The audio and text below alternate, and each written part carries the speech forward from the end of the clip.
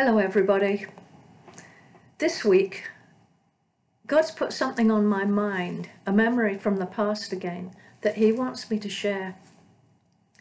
And so I believe it reveals God's character and His ways, part of it. When I was a child, I lived in Germany for a few years, and I went up to a new grade in school, and it was the last grade in that school. It was the top grade. And I went into the classroom on the first day of the year, and the teacher put a test on every desk, and we had to sit down and go through the questions and answer them. And it was several pages. And as I looked through that test, my heart sank, because I didn't even recognize what the questions were about. It was like a foreign language, and I knew I was going to fail. And I was a little scared, because I was afraid I would get punished. And anyway, I finished the test. I did what I could, and he asked us to switch papers with the person next to us and mark each other's papers. And the girl next to me whispered to me, "I will put the right answers in your page if you will do the same for me." And so I didn't want to do it, but I did it. And the teacher collected all the pages, he went over them, and he called the two of us to the front. And he said that we had cheated, that we hadn't answered the right way we should. And he asked me to go back to my desk. I had an orange on the desk for a snack, and I had to bring him my orange. And he took the orange and kept it and sent me back to sit down. That was my punishment.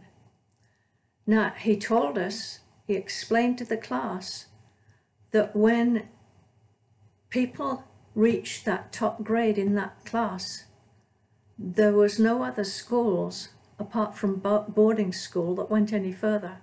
And so that class had students in who were several grades ahead of me. And we were not meant to be able to answer all the questions, because the test was for everybody. And we were only supposed to answer the questions that we knew the answers to. And it was such a relief. And as I look back now to that memory, I realize how that teacher was a good teacher. He was a loving teacher, and how he represents our teacher, the Holy Spirit and Jesus. And I want to read you a scripture from John 14, verse 24. "What I'm telling you is from the Father who sent me. I'm telling you these things now while I'm still with you, but when the Father sends the Advocate as my representative, that is the Holy Spirit, he will teach you everything and will remind you of everything I have told you." See, the Holy Spirit is our teacher, and he is meant to encourage, instruct, and strengthen us as we go forward. We are not meant to know everything. And in my Christian walk, there have been times when I have looked at other people and seen where they were at and what they could do and the spiritual gifting, and seen myself as not good enough, as failing to meet the mark.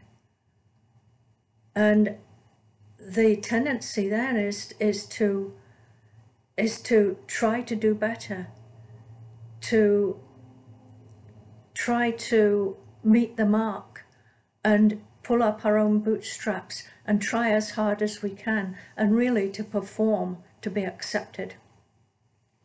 But that's not God's voice that tells us that. It's the enemy's voice, because then we will get into legalism rather than being free from the law and under the grace of God. You see, we are not meant to be at the same levels. When we are in a church, there's going to be people from kindergarten to university to higher, and we're all different. And we can't expect to be like somebody else who's been a Christian for longer than we have, or who's just learnt faster than we have. We can't expect to be at that level. And we have to be accept the fact that we are who we are, and be content to be who God has called us to be ourselves, and not to try to make us into somebody else's image, not to try to be like somebody who's got certain giftings that we don't have. Because just as in school, at a certain level, you do different subjects, because that's where you have an interest and that's where you're heading. It's the same in the spiritual world, that God has different callings and different giftings for each person. And so we're not going to be treated the same way. We're not going to learn the same things. And so I just want to share that, because there are people who hear that voice telling them that they're not good enough, that this is what they're going to be in the future, and they should be doing more, and they should be working harder. You see, that's not God's voice. God will convict us, but he won't condemn us. And he is responsible for drawing us into the next thing, for putting the desires in our heart for what we want to do, and for leading us further. And so I want to encourage you today to be confident in where you're at, to know that the Holy Spirit is quite capable of letting you know if you need to learn a little faster. And since he's the teacher, you can't learn unless he's teaching you. He wants us to be willing to accept where we're at and who we are, and to accept the fact that he is the teacher and he will do the teaching. And when we're accepting who we are, we can learn to be ourselves, to not try to be like somebody else, but to be ourselves, and to know that he loves us and accepts us where we're at. And we can be confident that he is present with us in the here and now. He isn't present in the future. He's present here and now. When we get to the future, he will be present with us then. But he is with us right now, in this place where we're at, whatever level we're on, and he's the one that will lead us and draw us and teach us.